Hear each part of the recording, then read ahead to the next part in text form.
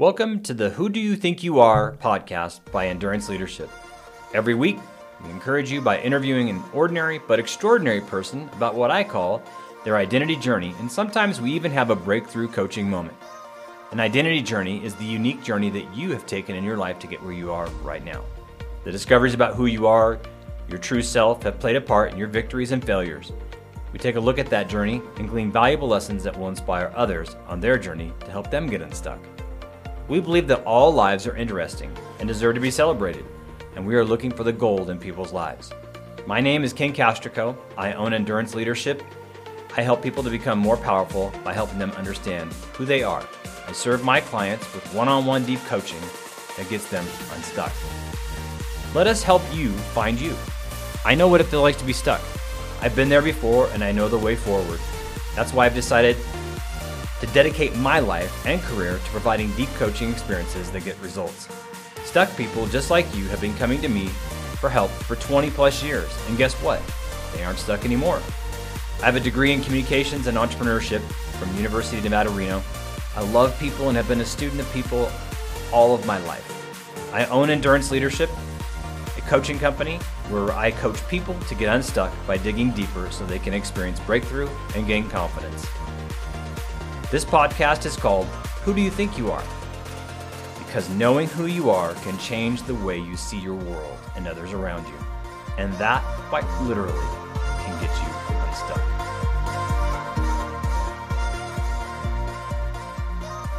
Today, my guest is Ashlie Encinias. I met Ashlie when I was the race director at the Kokanee Trail Runs in South Lake Tahoe at Fallen Leaf Lake in California. She was running the half marathon and was having a real hard time trying to finish the race. And not because she wasn't physically able to, but because she had just returned from Las Vegas 1 week earlier, where she had experienced the terror of the mass shooting at the Route 91 Harvest Music Festival on October 1st, 2017. After helping her across the finish line and hearing her story, which she explains in detail in this interview, I was not only encouraged by her, but inspired by her willingness to finish the race and her immense courage. This is Ashlie's life story. Her life is a series of ups and downs that she describes as a series of difficult and unfortunate events. But she is not daunted, nor has she given up. She always lands on her feet and continues forward. She is a strong woman, and her story has many lessons, defeats, and victories, and it is incredibly inspiring. So here is my identity journey interview with Ashlie Encinias. Without further ado, here is my friend, Ashlie Encinias. I have Ashlie Encinias. Yeah. Here. I'm so excited that you are here today. Thank you. Thanks for having me. I'm excited to be here. Yeah. So, I've talked to you a little bit about what this is all about. Right. And really what we're doing here is I interview people on this podcast. I interview their identity journeys because I really truly believe that every story is important. Right. And my little saying is, this is ordinary, extraordinary people's identity journeys. And what I really love about what we do here is that it really helps other people understand that their identity journey, they have one. Right. Some people didn't even know they have one. Right. And I've had that happen on the podcast before, where people have just been stunned, like, oh my gosh, that's how I did find out about myself. And it's just a great way for people to understand a premise that I have is that you cannot be successful in life, and no matter what you do, whether it's money, if it's family, no matter what it is, you can't be successful unless you know who you are. Absolutely. So that's really my thesis. But I really am excited to talk to you about that, and we'll just get started. How about that? Yeah, sounds great. Okay. So the first thing I'd like to ask you is kind of your story, where you came from. Yeah. So I want you to go all the way back to the beginning. So go ahead. Where do you come from? What's your story? So both my parents are originally from Montecito Heights in East LA in Southern California. And so After they got married, they moved to Duarte, and that's where I was born, in Duarte, California, and then ended up moving out to Altaloma, California, which is now Rancho Cucamonga, California. Okay, yeah. But I spent a substantial amount of time in Montecito Heights at my grandma's house when I was younger. As often as I possibly could, I would try to get out there and just spend as much time with her as I could. She was like my favorite person in the world and my safe space. My dad was a firefighter paramedic for LA City. He just recently retired a couple of years ago. Yeah. And my mom worked a lot of part-time jobs while we were in school so that she was available to pick us up and drop us off from school, take us to all of our sporting events. I have 2 younger brothers.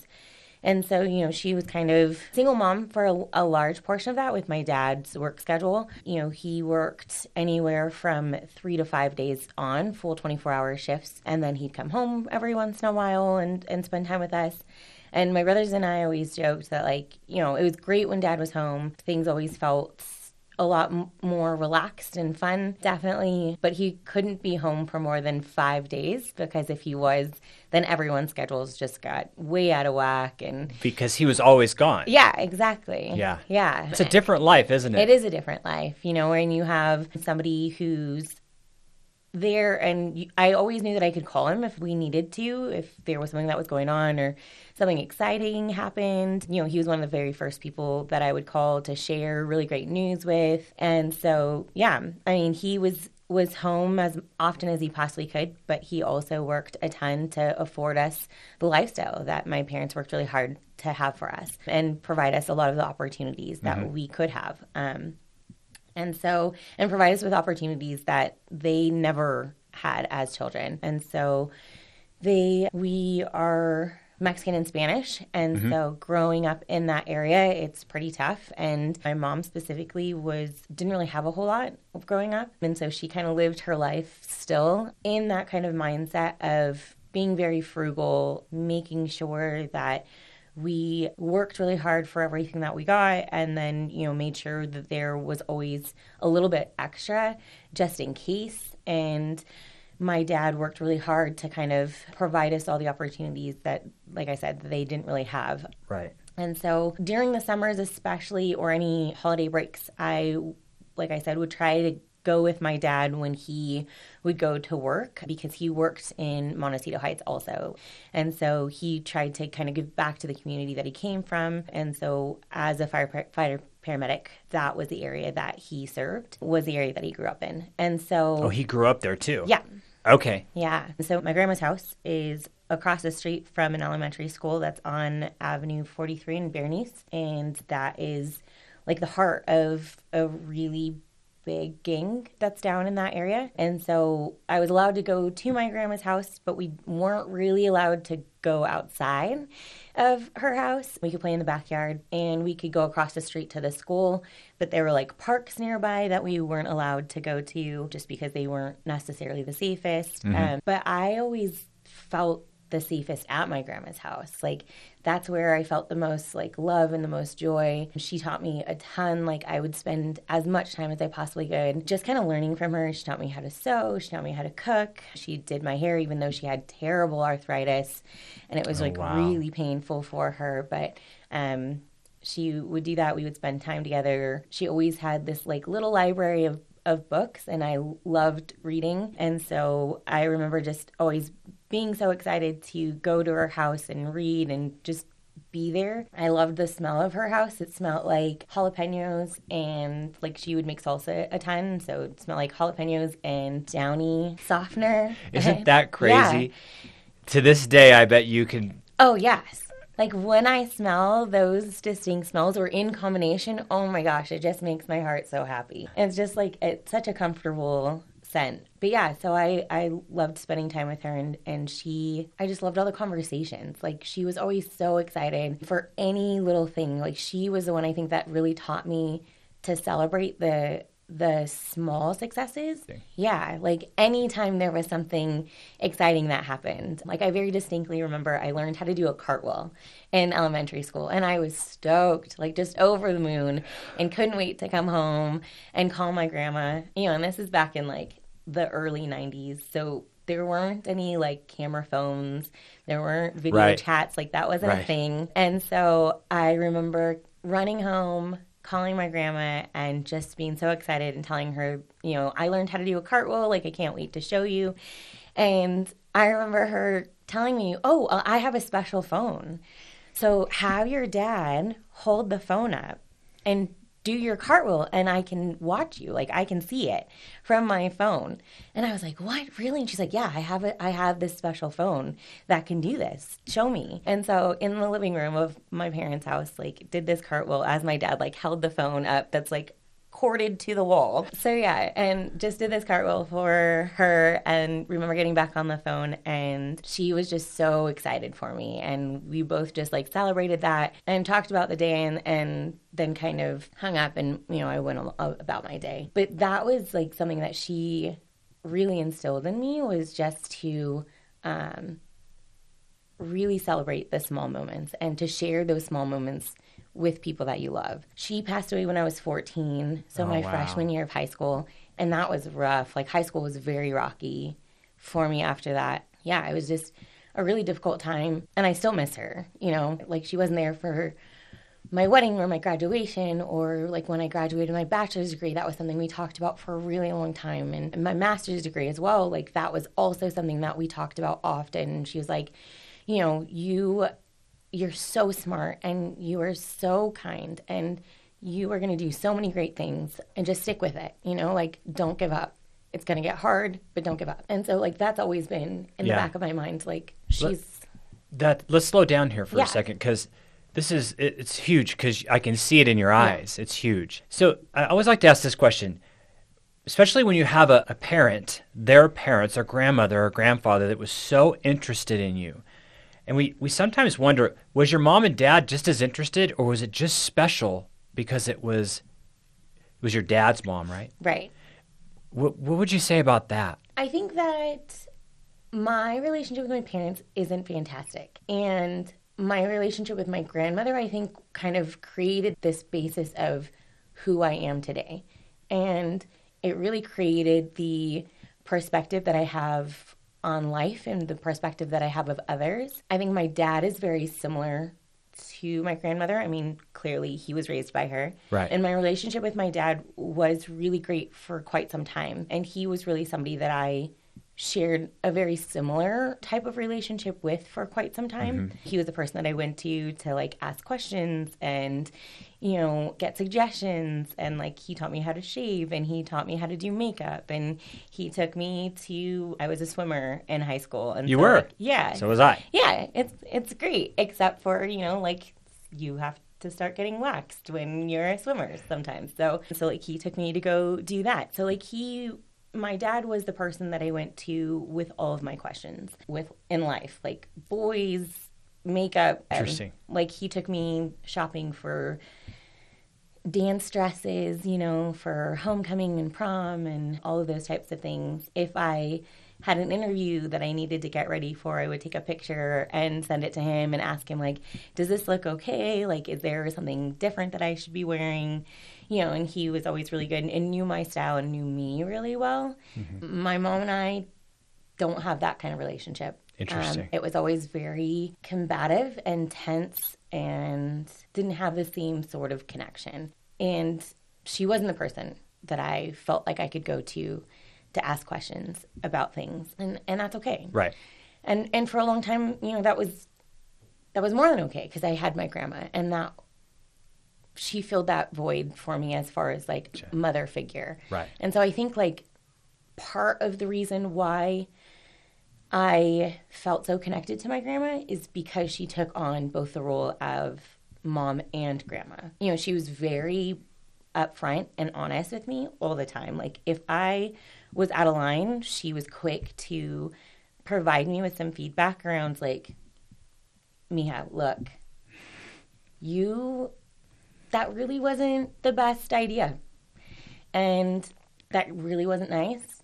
And maybe you should apologize, you know? So she taught me to take responsibility for my actions. She explained why those things weren't appropriate or weren't friendly. And that's something that I always really appreciated. I'm a I need to know answers. Like, I need to know rationale behind why I got in trouble for something or why something isn't being done in the way that I thought it should have been done. I need to have some rationale behind that for me to fully comprehend and accept it. You're just not going to don't do that. No, I'm so terrible at that. And like for my parents especially, I think I was really frustrating for them because I would ask, like, why? Why can't I do that? Like, why did I get in trouble? Why wasn't that appropriate? I don't understand. And I would get really frustrated. And I'm not one to just like sit back and be quiet and just, okay, fine, I'm in trouble and I won't do that again. Right. No, I'm going to keep doing it unless you tell me why it was wrong. Right. Or at least I'll still keep doing components of that until you tell me what specifically was wrong with that. Exactly. So in my family, that was seen as like me talking back, which was frustrating. But yeah. Well, great. So I didn't mean to take you off track, but I think that was it's so very interesting and very crucial to your story. Right. Absolutely. Yeah. So you left off where your grandmother passed? Yeah. So yeah, when she passed away when I was 14, that really was a huge like pivotal moment for me in trying to identify who am I really and like what purpose do I have? What does life look like after? And that was a really trying time also. There was a lot of conflict between my parents and myself. And so at 18, those 4 years were really, really tough. And I struggled a lot did great academically, was a varsity soccer player, JV swimmer, was well known in my school, probably more so because of my height than anything else. But yeah, I just started losing motivation and I started losing sight of like purpose, really. And then really started butting heads with my parents during that time.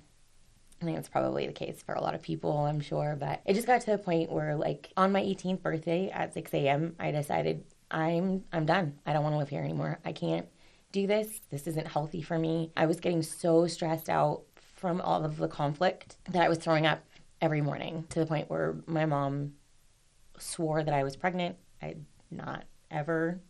Like, I'm not the Virgin Mary, so that is not a thing that can happen. So, yeah. And so, like, she forced me to go to see a doctor and verify if that was the case. And it was one of the most violating moments for me also. And so, like, there just wasn't a lot of trust. Yeah. And there wasn't a lot of, we didn't see things the same way. So, like I said, at 18, I moved out. I lived with my aunt and uncle for a little bit of time. In LA, they went through a divorce while I was living with them, so that was really interesting. And then for about a year, I moved back in with my parents. They were struggling with my youngest brother at that time, and so they had reached out to me and kind of said, hey, we'd really appreciate it if you could move back in. We're really struggling with Austin. We could really use your help. Like, he looks up to you and he listens to you.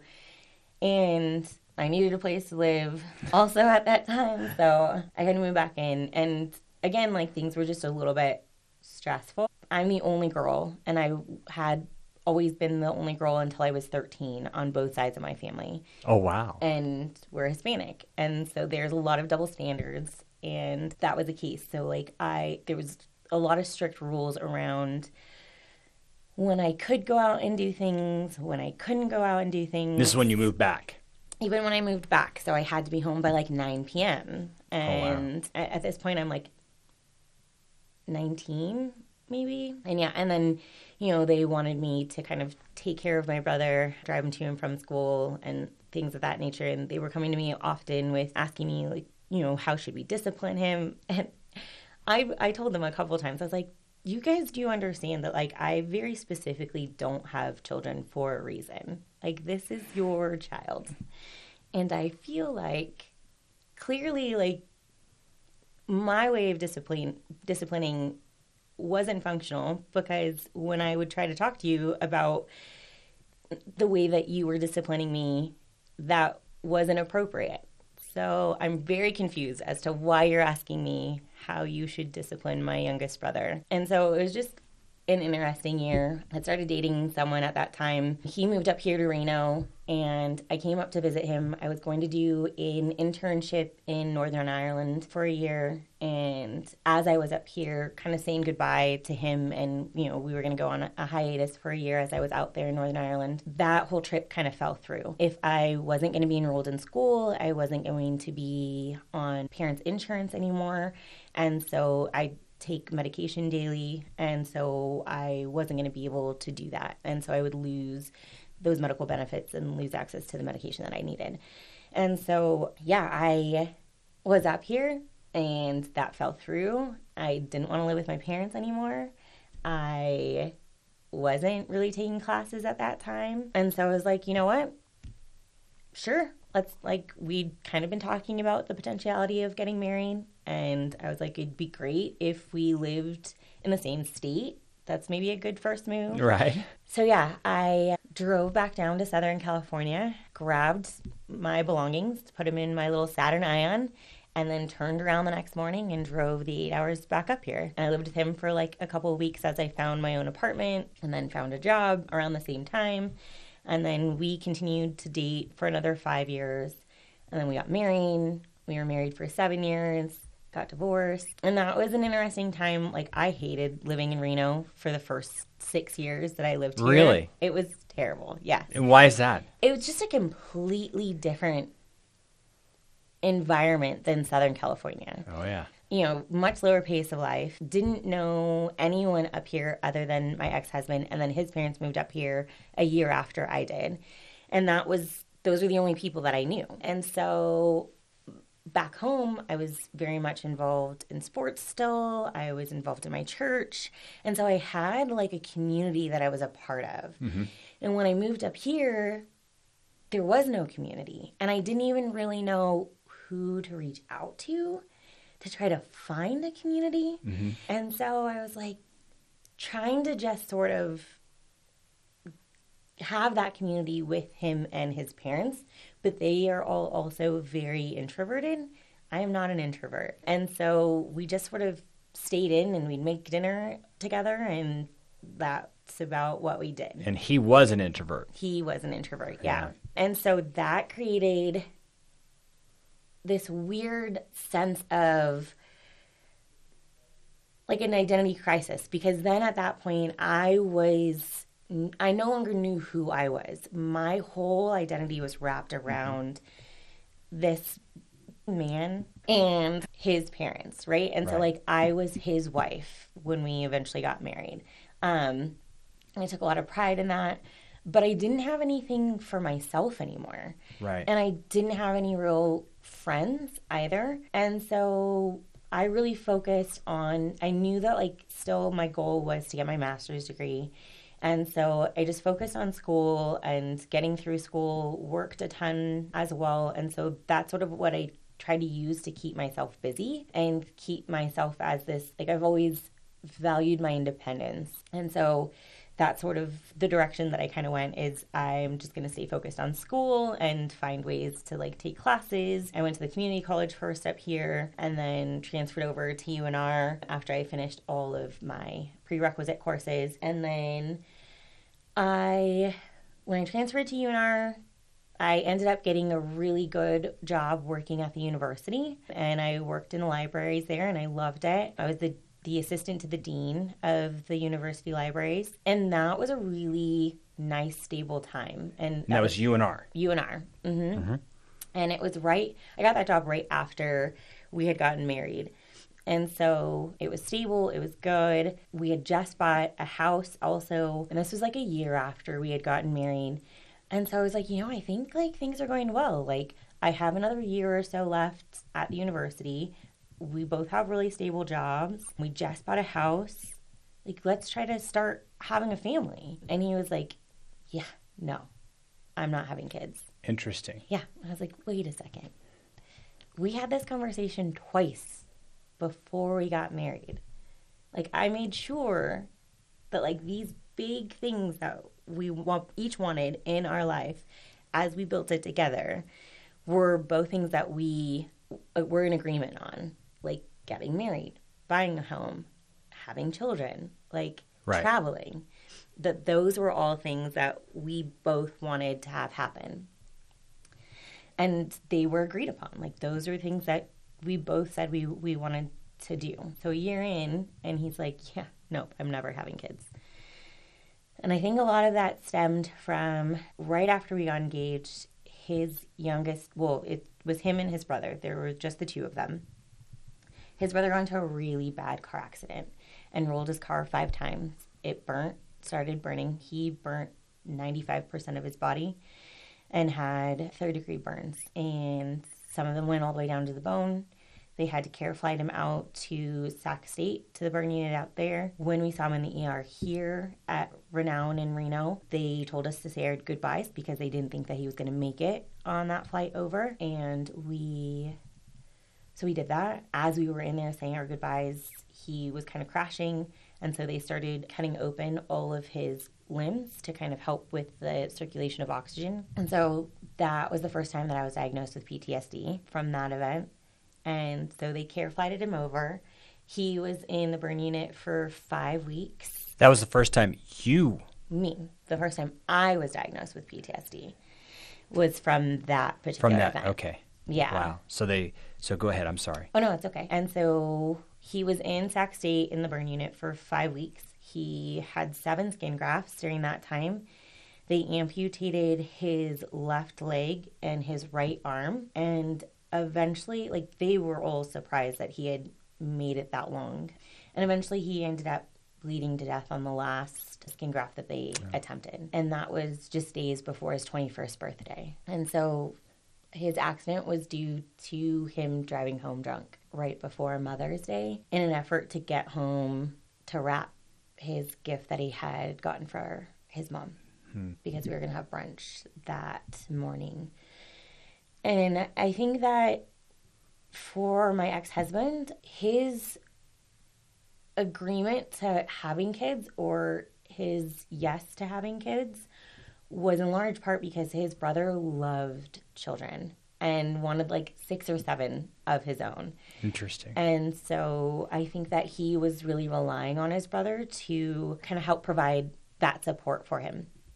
And when he lost his brother, that was a really, really big loss. Obviously, that was, was his best friend. They did a lot together here in town. And yeah, it was a difficult space to kind of move through. We had just gotten engaged right before that accident had happened.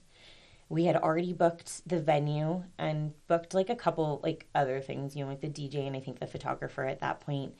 But I had asked him after this had happened, after the funeral and things had we were back up here in Reno and things had kind of settled down a little bit. I had kind of said, let's maybe put this on hold. Like, if we're going to spend the rest of our life together, like, there's no need for us to rush into getting married.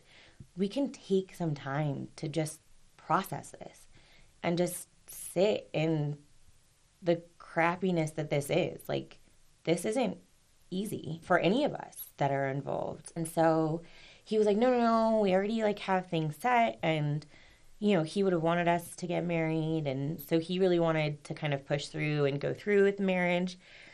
And now looking back, I really wish that we would have held off for another year. Interesting. And I think that if we held off for another year, we probably would not have gotten married.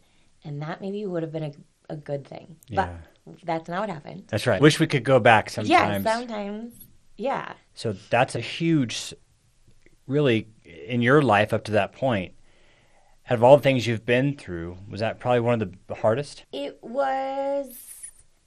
I think my life has just been a series of events, difficult and unfortunate events. Yeah. But that was definitely one of the key moments for sure. That really kind of, again, was another pivotal moment. Right. So during those 5 weeks that he was in the hospital, I would grab his parents' clothes, bring them home, do their laundry, cook some meals for them for the week, and then my ex-husband and I would drive out there, drop all those things off, take their mail out to them, see if there was anything that they needed and come back. And when we got divorced, that was something that my ex-husband had brought up. He was like, I really just felt that I owed it to you to marry you because you had done all of these really great things for my family.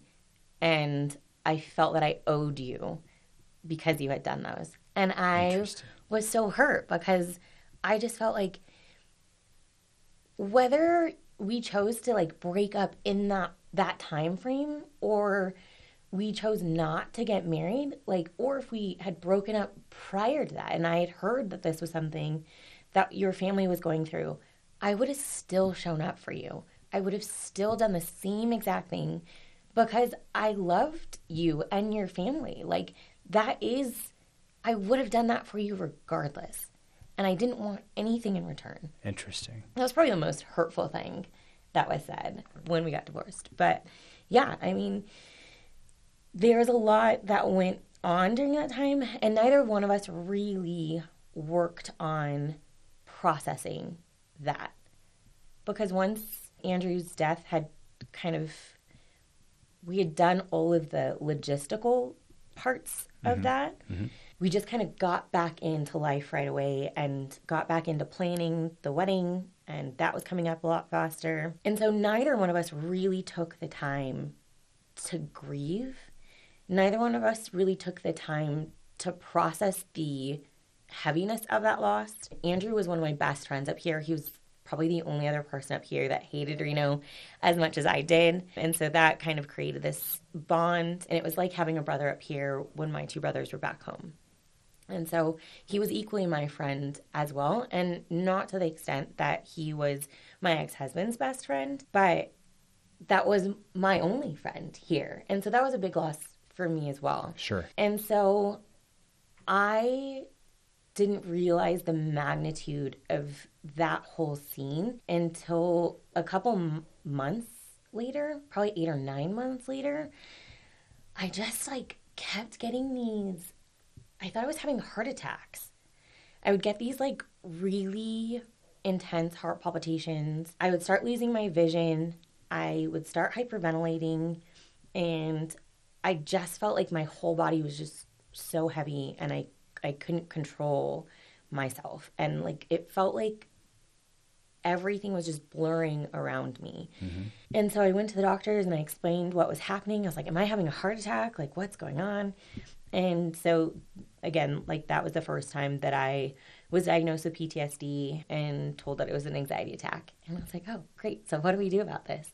And they tried different medications. They were not helpful. They actually made those panic attacks worse for me. And I just kind of kept pushing through.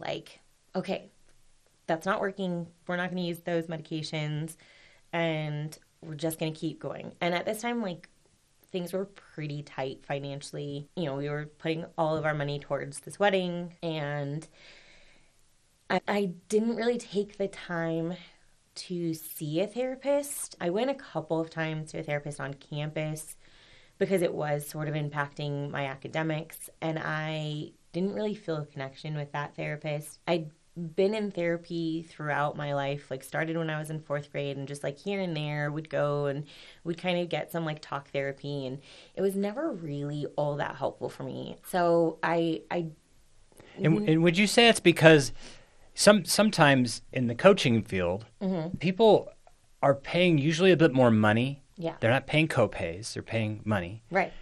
Coaching usually deals with they can deal with the past. Right. But coaching is really about the future. Right. So you have to almost figure out some of your past stuff. Right. And in coaching, it actually can happen.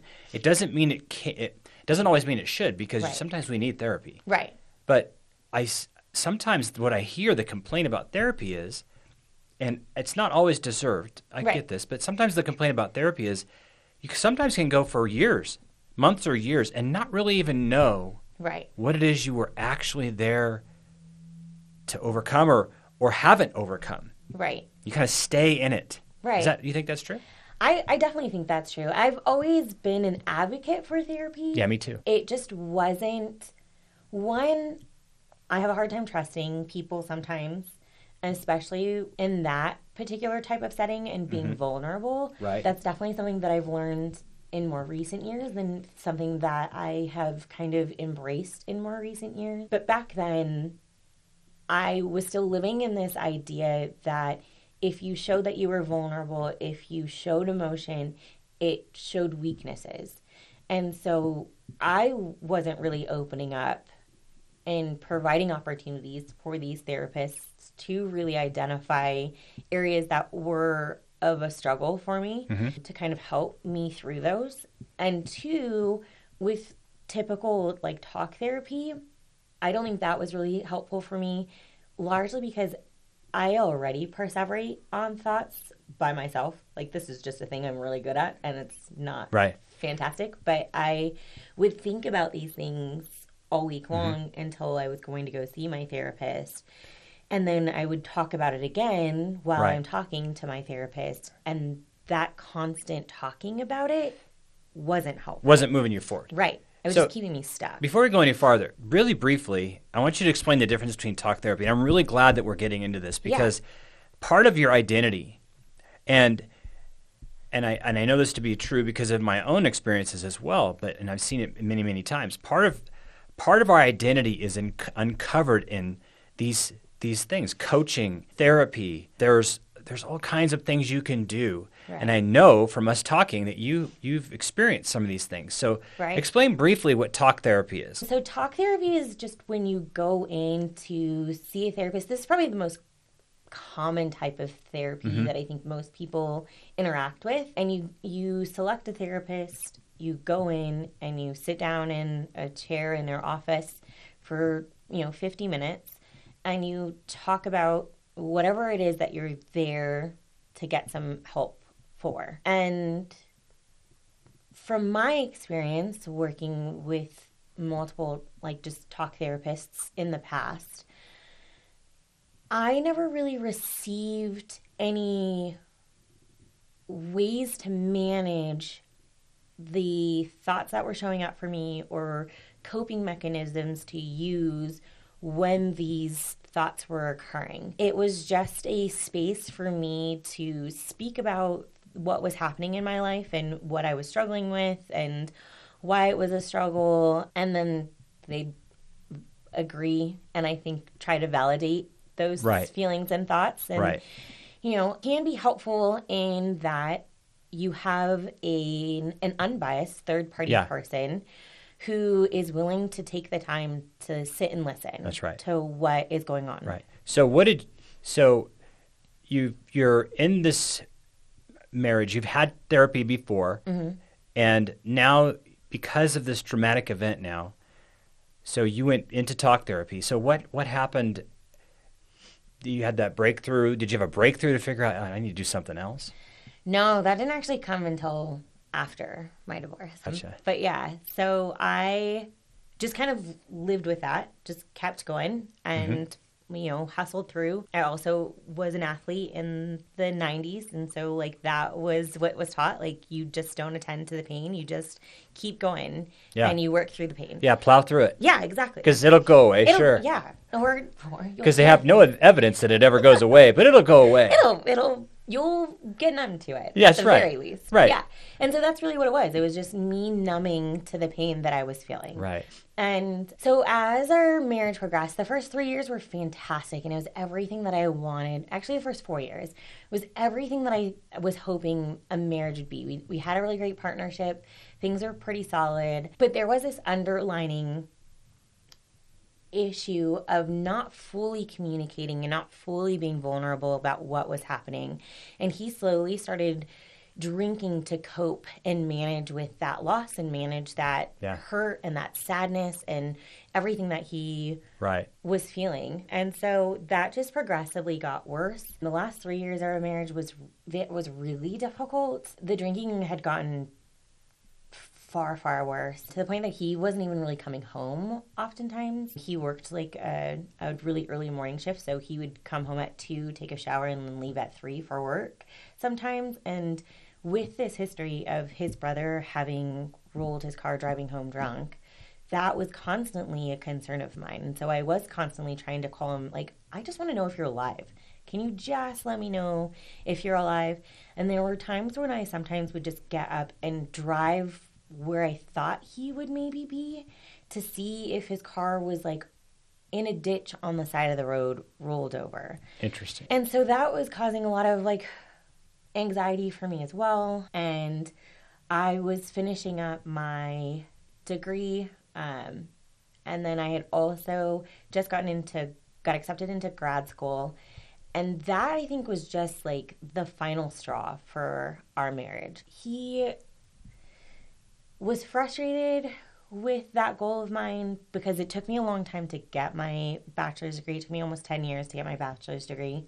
I paid for most of that in cash, which meant that I could only take 2 or 3 classes at a time if I was lucky. Plus, I was working 3 or 4 jobs. And then when I got into grad school, I was working almost 5 jobs. And 5 jobs. 5 jobs. So like 2 internships and then 2 part-time, 1 kind of full-time job that were paid. And going to grad school and trying to be married.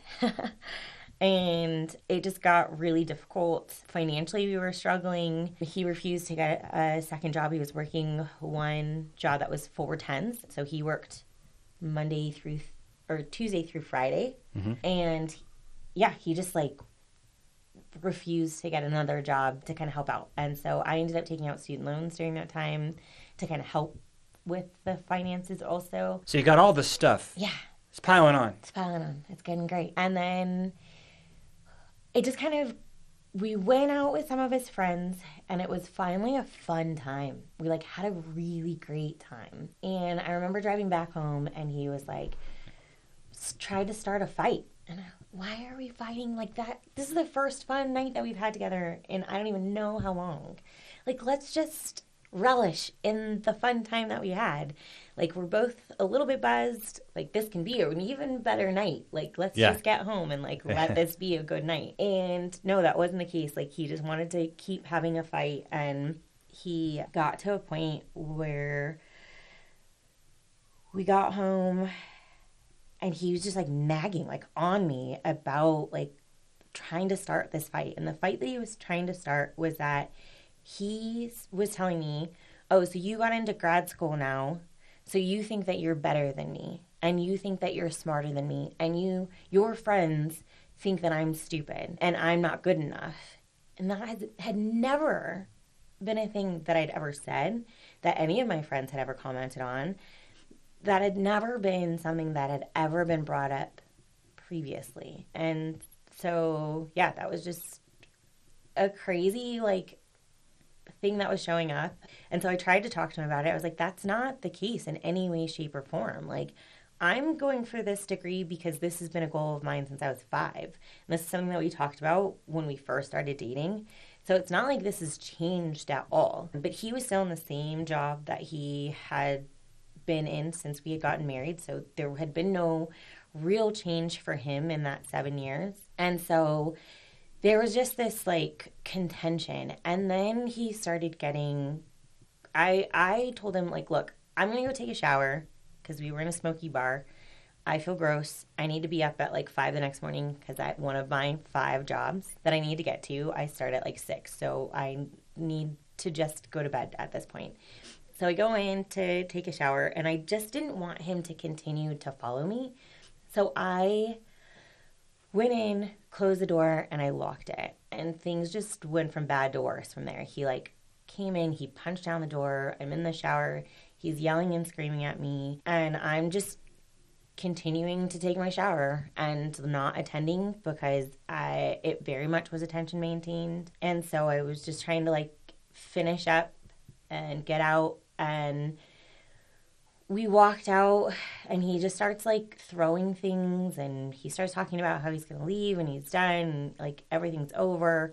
And he starts trying to pack up his truck, and my 2 dogs and I are just trying to, like, give him space to do whatever it is. But also, I'm also a little bit terrified for my safety and for my dog's safety. And yeah, and then he refused to leave because then he was like, well, if I leave, then you can, like, have claim to this house, and then I don't have things. I don't know. It was interesting. So we kind of lived in that for a little bit longer. I should have just left at that point. Looking back, I should have just picked up and left, but I had no money. And my parents and I weren't really talking at this time either. And so I didn't really have anywhere to go. And I was really proud, and I didn't have friends really either. And so I just was powering through. And then a couple months later is sort of when he asked for the divorce, and we had kind of started talking about, maybe trying to go to couples counseling and stuff. And I went to a conference for grad school and came home, and he was like, no, I just want this divorce. Like, I don't want to try counseling. I'm just done. I want to be done. And I was like, okay, I guess. And in the back of my mind, I felt like, why is this happening? I'm not really understanding what's going on, because we had this whole conversation, and I thought things were getting better. I had talked to him a little bit about, like, I think there might be a problem with the drinking. Let's maybe try to get some help there too. And then just kind of had this like gut feeling that like he might be having an affair. That might be a thing that's happening too. And so kind of did some research and realized that yes, that is actually what was happening. He was having an affair.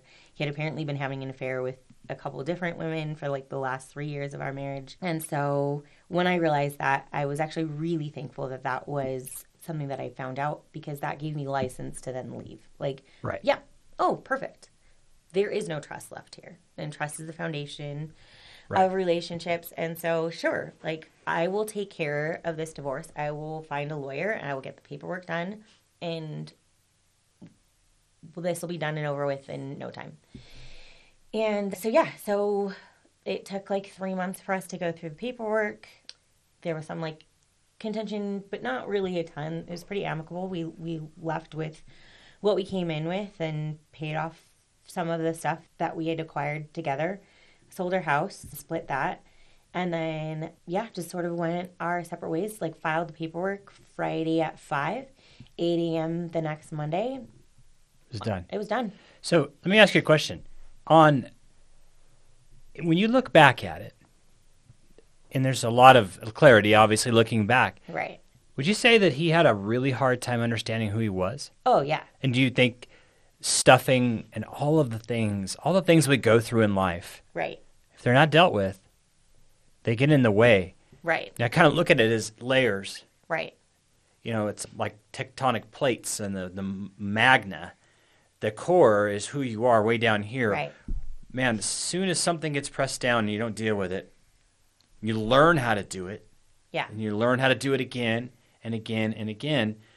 Then when it really comes down to it, this, probably a great guy. Yes. Is so lost. It would take a jackhammer, feels like 20 years to be able to get down to the core of who someone is. Yes, and that was the thing, and it was a comment that I had made towards the end as we were like sitting down to sign the paperwork to finalize our divorce, is that like I didn't know this man that was sitting in front of me anymore. Interesting. Like, he wasn't the man that I had originally fallen in love with. Right. Because that man was kind and compassionate. Yeah. So intelligent. Like, never in a million years. Like, he didn't have formal education, but anything that he was interested in, he would research. Yeah. So, and he was very articulate. Do you think that you understood who you were? I think I had a better understanding of who I was, and I had a better understanding of my deficits and like where Interesting. I was lacking, so I could at least acknowledge that, like, so you were aware. I'm not showing up great right now. Yeah. You were aware. Do you think that had something to do with your grandmother? I think so. I think because my grandma would call me out all the time when I was younger. Isn't that interesting? She was really good at, like, what are you doing, Ash? Yeah. Like, why would you do that? Yeah. Did you think that was a good decision? So you had this, 7-year relationship, which is, it's tragic in a way. Another way, obviously, it's a lesson. It's a great school. learning opportunity. Yeah. Right. So what happened next? So we got divorced, and then it was this whole year of me just figuring out who I am. Wow. Right? Like, because for those 12 years that he and I were together, I was so wrapped up in being his girlfriend and his wife. And I was a student and going to school, but like that's all that I had. That was your identity. Yes. And that's not who I am, really, And I'm more than just someone's partner and more than just a student. And so I really started looking at, okay,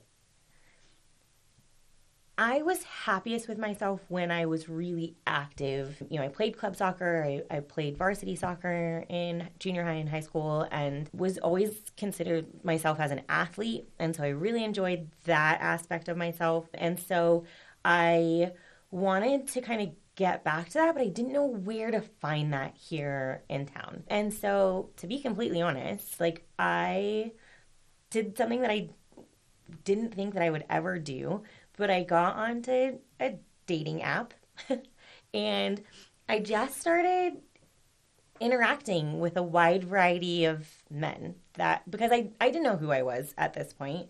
And I was very transparent and honest with them. Like, I'm just coming out of a divorce.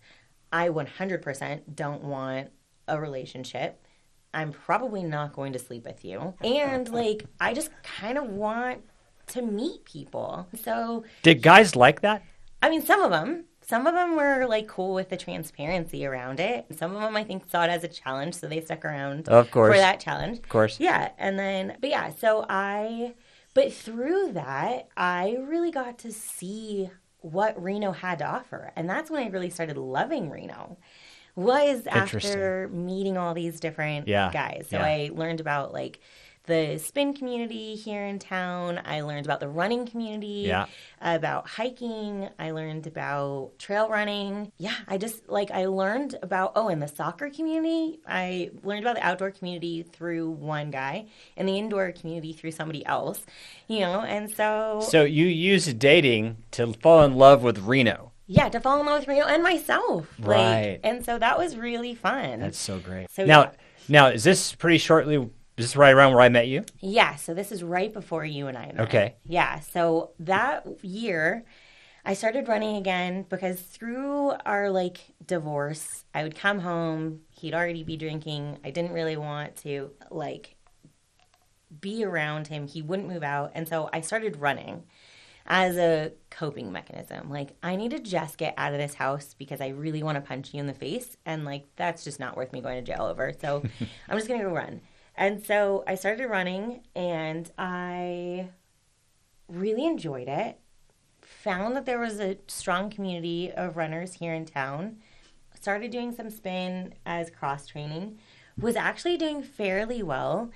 And then saw these back-to-back half marathons up at the lake that just looked like a great opportunity and a great experience. So Saturday was the Flume Trail. Yeah. And then Sunday was the Coconut. And so I worked really hard to train so that I could compete in both of those.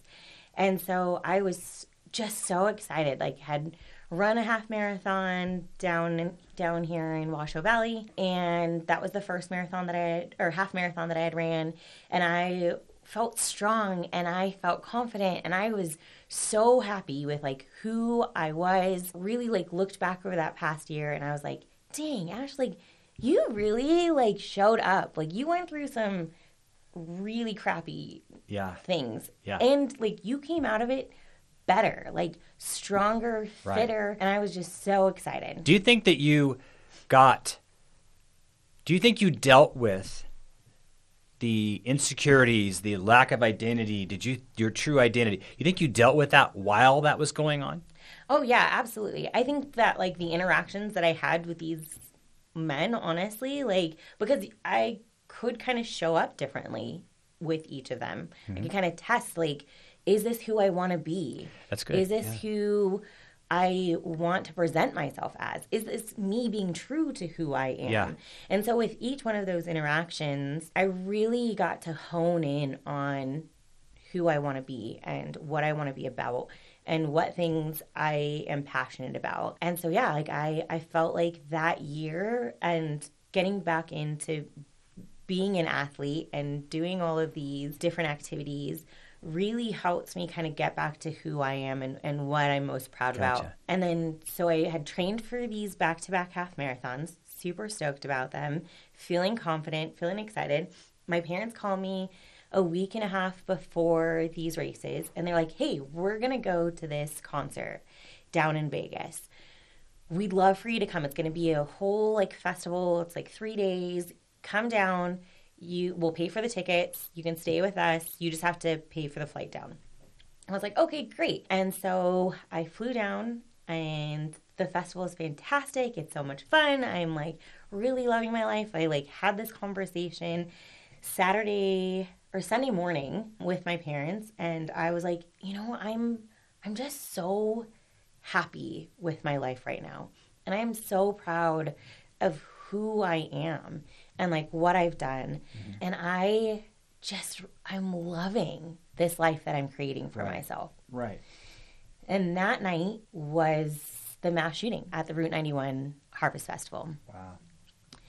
And again, another pivotal moment when life just sort of went upside down.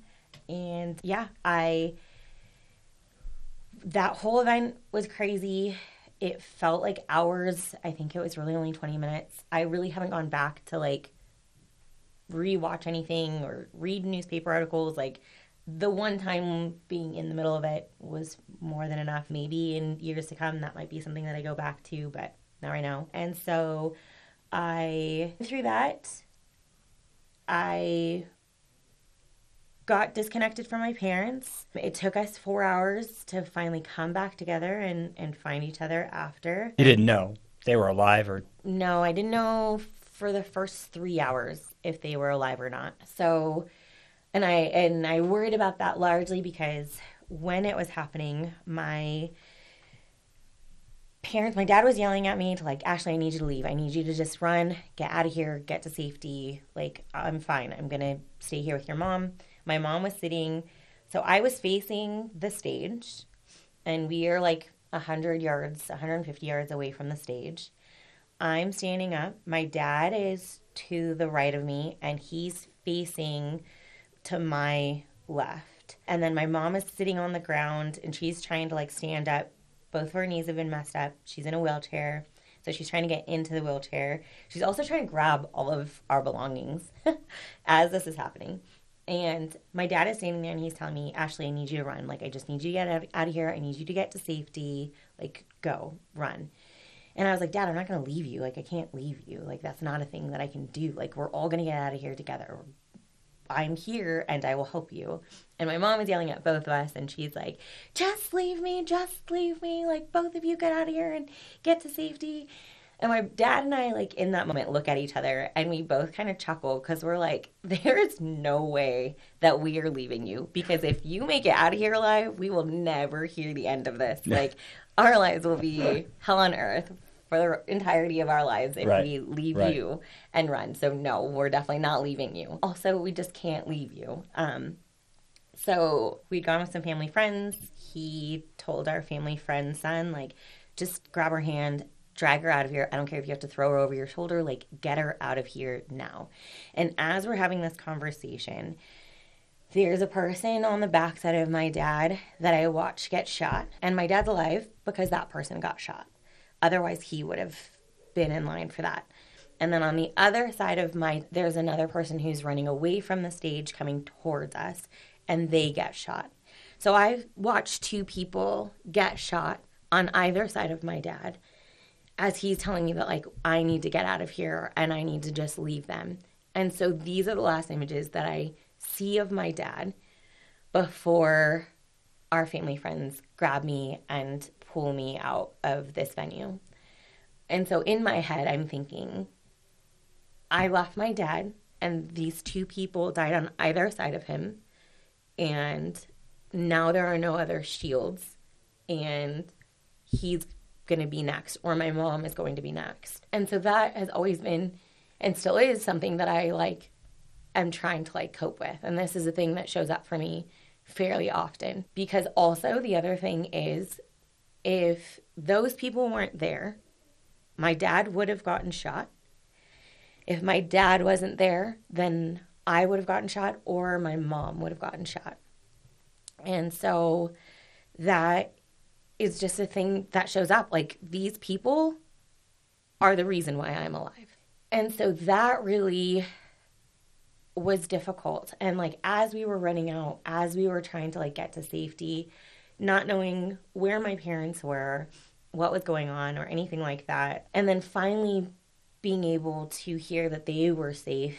And then it just took another hour or so for us to all meet up. And then we were together in the hotel room for maybe 45 minutes to an hour. I found an earlier flight and I just like needed to get out of Vegas. I like needed to just get as far away as I possibly could. So got on the flight, came back home, and for the first week, I was like, I'm pretty sure I'm not okay, but I'm just going to like go through the motions of everyday life. And at some point, this is probably going to hit me. But if I don't leave my house, I'm never going to leave my house. Like, because everything outside felt dangerous. That venue was an outdoor venue. Your security is now gone. Yes. And so, like, every place is dangerous. And if there are more than 3 people in any given place, it is dangerous. But I knew that, like, going back to the way I've coped with things in the past, like, you just keep pushing through it. Just keep going. And so I just sort of did that. And then I ran those races. And that's when it hit. That's when you met John Trent. Yes. So John Trent, he's such a lifesaver. I love John Trent. So that race, the flume race was easier because it was on a trail and it was all dirt and pine needles. The Kekoni was way more difficult because half of that, in the first half of it, was on asphalt. And the asphalt coming up and hitting the back of my calves just brought back a ton of like PTSD sort of triggers. Memories. Yes. Of running away from this venue in the streets of Las Vegas and bullets ricocheting behind me on the asphalt and spitting out the asphalt on the back of my calves. And so that was really hard for me for a while. And I remember going to like the aid station at mile 6 and like I felt so bad. So if this guy is listening, I'm so sorry that I acted this way towards you. I felt really bad for years. But I went to him and I was like, so when are we getting back on a trail? Because I thought this was a trail race and it is not really a trail race right now. And he was like, oh, you still have another like 3 or 4 miles. And I lost it. I was like, are you kidding me? What are you talking about? 3 or 4? Like, so I'm like trying to like talk to myself, but I'm like talking to him as I'm like trying to convince myself to keep going. And part of me is like, I may just ask you to put me in the back of your Subaru and drive me back down to the finish line. Like, I cannot do this. Like, this, I am going crazy. Like, this is out of control. I don't want to be here anymore. I don't want to finish this. But then also, I was in this space of, if I don't finish this race, then that shooter steals part of my joy, and he's stealing part of my life, and then I'm just adding another life that he has taken, and I can't let that happen. Wow. So I need to continue. Like, now my goal is just finishing. I just need to cross the finish line. Maybe it won't be there when I get there. That's fine. It might be here. I might be out here all day. And then also around this time, I heard that there was like a bear on the trail too. And so I was like, you know what? Fine. Listen, bear, you could have me. Let me be your snack. I will keep others safe. That is fine. Just eat me. Take me out of my misery. Keep you occupied while the rest of the runners come through. Like, this is fine. And so I get past that portion. Sorry. And I get to the last aid station, and John Trent is there. And I am struggling, and I'm feeling defeated, and I'm feeling so confused about like what life is going to look like now. And knowing that like I'm not okay. This is a really telling moment for me that I am not okay, and that it's maybe going to be a hot mess for a little while. And I need to figure out how to move myself through this. And John Trent was at the end, and he had just come off a DNF from, I think, Silver State maybe the week before or something. Not Silver State. I can't remember what it was, but I think you're right. Yeah, so I think he had just come off a DNF, and he is there, and he sees me. I'm the last runner, but they waited, and I appreciate you guys doing that. And he came up to me, and he's like, you only have like a mile and a half left. Like, you're almost there. You've got this. Walk it, crawl it, whatever. And I was like, I don't know if I have it in me, honestly. Like, can you just put me in your truck? Like, can I just help you load up the rest of what you have at this aid station? And can I just be done, please?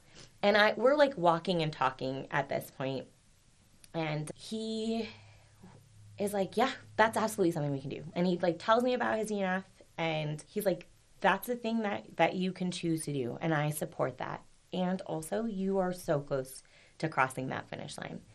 And I think that you can do it. And so I just disclosed to him what that weekend prior was for me and why I was struggling. And I just started crying.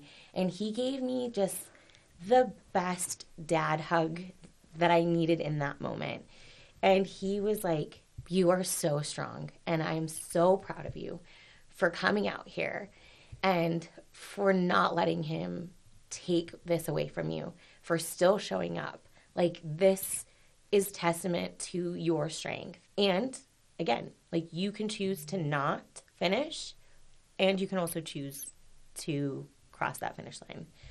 He's like, I think you've got it. You've made it this far. This has definitely been a difficult day. It's been a difficult week for you, but they are waiting for you at that finish line if you choose to continue. And I was like, okay, here we go. And so I like started on a half jog for the last like mile and a half of that race. And then you were there at the finish line. And I just remember, I don't remember anyone else. I know there were a few other people, but I remember coming up and over to come into the finish line chute, and you just started running up to me to run with me through the finish line. And I just remember you telling me, like, you did it. You did it. You made it. Like, we're so proud of you. Great job. And I just remember your face. I don't remember anybody else's. And you and John both were just phenomenal and integral people to me moving through that event, because you each checked in on me and reached out through Facebook and asked how I was doing. John wrote an article about me and that race and that interaction. And yeah, I think that I wouldn't have been as successful if it weren't for the running community to move past that whole event. So, wrapping up here. Yes. And I know there's more. Yes. So what I want to do is, and I know you've been through a lot more after that. So after that, what was your journey?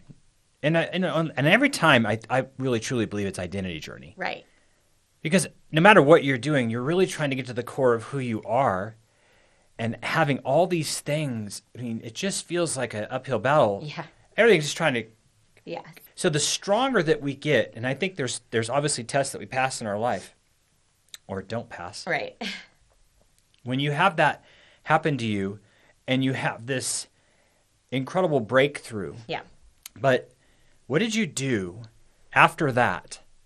You talked to me a little bit about some therapy and then how that wasn't, but you found some other things. What are those things to help you? Yeah, absolutely. So I think like what was most helpful for me is during that time I was in grad school, and I had done some work in grad school with acceptance and commitment therapy. And Steve Hayes is the founder of acceptance and commitment therapy, and he is a professor at UNR and in the behavior analysis program. And so I was struggling. I didn't really work on it it didn't hit hard until like 8 months later. I knew that there were going to be problems, and so I was very empathetic and compassionate with myself and gave myself some leeway. But I saw that it was impacting my day-to-day life, and so realized I really genuinely needed some help. And so I reached out to Dr. Steve Hayes, and I asked him for some references or referrals on ACT therapists here in Reno. And so I started seeing doctors. And that's ACT? ACT, yeah, ACT, so acceptance and commitment therapy. Okay. And slightly different than talk therapy. Right, it's very different than talk therapy. Okay. So ACT is a behavior analytic approach to therapy. And it is based on 6 principles that can be used, shown on a hexaflex, and it is present moment awareness, values, committed actions, self as context, diffusion, and acceptance. And so these are processes that you can use to create a more psychologically flexible person. And so I reached out to Dr. Sandra Georgescu here in town and started working with her. And we really just started with, okay, let's talk about what your values are. Like, what are the things that are most important to you? And so we established and then that really has been the compass and what has been the leading force in all of the years that I choose to engage in. Your values. My values, yes. So like some of my values are time. I value time, and it's a resource that's limited. I've seen that through this shooting, but I've also seen this, with my grandmother's death. And, so time is limited, and I want to use my time here wisely. And time spent with people that I love and care for is equally important. So staying connected is another value of mine. And so these are really things that we talked about often in ways that I was able to kind of come back to in an effort to either choose to stay in the environment or at an event that I was at, or make the choice to leave if Gotcha. That wasn't in service of my values and the person that I wanted to be. That's so great. It's interesting, too, because through our conversation today, and I just want to thank you. Oh, thanks. You sharing, although very therapeutic, is tough. Yes. To relive all this stuff again, and I really appreciate that you did it with me. Thank you. And I think there's going to be a lot of people that'll be helped from it. Like, you may never know, right? You just never know the impact you have. So one of the questions that I always have is on purpose and values, and I think that's just so great. Yeah. I have a question for you, and that question is, what is your definition of success as it stands right now? Because I know it'll probably change. It always does. But what is your definition of success right now?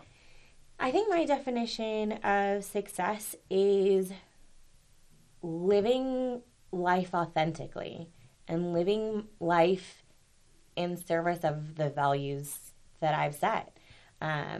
So not allowing for myself to be pulled in a direction that isn't in line with those values and isn't in line with who I am at my core, but staying true to like my authentic self. Yeah. And I think that is being successful, because we live in a world right now where I think that's really difficult. There's a lot that is out there that's kind of telling us we should be a certain way, look a certain way, speak a certain way. And so it's easy, I think, to sometimes get lost. But coming back to my values and staying true to those and constantly questioning, when I come into a difficult situation, asking myself, like, if I choose to show up in this way, is that in service of my values and like who I want to Awesome. Be? That's so and good. Does it help me move forward in achieving this person that I want to be in my life and how I want to show up? That's so good. Well, I have something I want to end with. Yeah. Okay. And it's really interesting when I hear someone's story and I hear the thread. When I hear a story, there's always a thread that I get. And that's, if you notice, I've been kind of jotting things down and everything. So the woman that you are, how powerful you are going to affect so many people's lives. And I see somebody who, at a very young age, had a mentor, which there's a lot of people these days just don't have that anymore because the teachers are gone. Right. There's no more teachers, and your grandma was that teacher. Right. And you are so very powerful because of what you were able to have as your grandmother, it is instilled in you so many amazing things where you are able to have awareness that just is, you probably get commented about a lot about your awareness. I do. Yeah. It shines through everything you do. Every single high that you've had and every low, you're incredibly aware. That is going to serve you so well in the future, and the people that you have around you and your profession. And what is it that you do right now? So I have a master's in behavior science, and so I have some expertise in organizational behavior management, training new staff, and recently I was in a corporate recruiter position. I really loved that opportunity of really just kind of reaching out to individuals, getting to know what their career goals are, and matching them with a position within the company. Awesome. So yeah. Well, I just want you to know, because of the things you've gone through, the tragedies and the ups and downs. I don't know why you're not a coach. My therapist would also love me to be a coach, but maybe this is why I got laid off. I'm telling you right now, you have this thing, this intuitiveness about you that can see the gold in situations where there is no gold. And so I just want to speak that into you, because you're going to help a lot of people. Thank you. With your heart and who you are. And then when I saw you at the race, and I was the race director for that race for many years, and it's still a fond memory in my mind. It is still, it's forever it's forever there. I can go back to that moment and strength that you showed, and there's going to be a lot of people that look up to you and that need you. Thank you. So thank you so much for being here today. Thank you. Thanks for this opportunity. It's been a joy. It's been a joy. So thank you so much. Yeah, thank you. This has been a great experience. Yeah. Will you come back on? Absolutely. Okay. Yeah. Because I want to know what's going on. We'll have you back. Perfect. Yeah, that'd be great. So Thanks. We are so excited that you were here today. Thank you, Ken. This has been a great pleasure. Okay. Thank you, Ashlie, for being willing to share your life with us. I cannot wait to have you back. Thank you so much for being so transparent. I love the way that Ashlie keeps moving forward even when life pushes back. One of the takeaways that I got from Ashlie's story was the way that she handled her anxiety. I know firsthand how hard it is to deal with severe anxiety, and her ability to work through and get the help she needed was incredibly inspiring. Thank you so much, Ashlie, for being here today. Thank you for listening to the Who Do You Think You Are podcast. I hope you had some kind of a breakthrough moment while you listened today. I love when people get an insight that can quite literally change the way they think and behave. If you want more of this or want to learn more about my community, go to endurancelead.com. That's endurancelead.com. Until the next time, this is Who Do You Think You Are podcast. My name is Ken Castrico, and I want to thank you for listening. If you found this podcast inspiring, please follow the pod and leave a comment.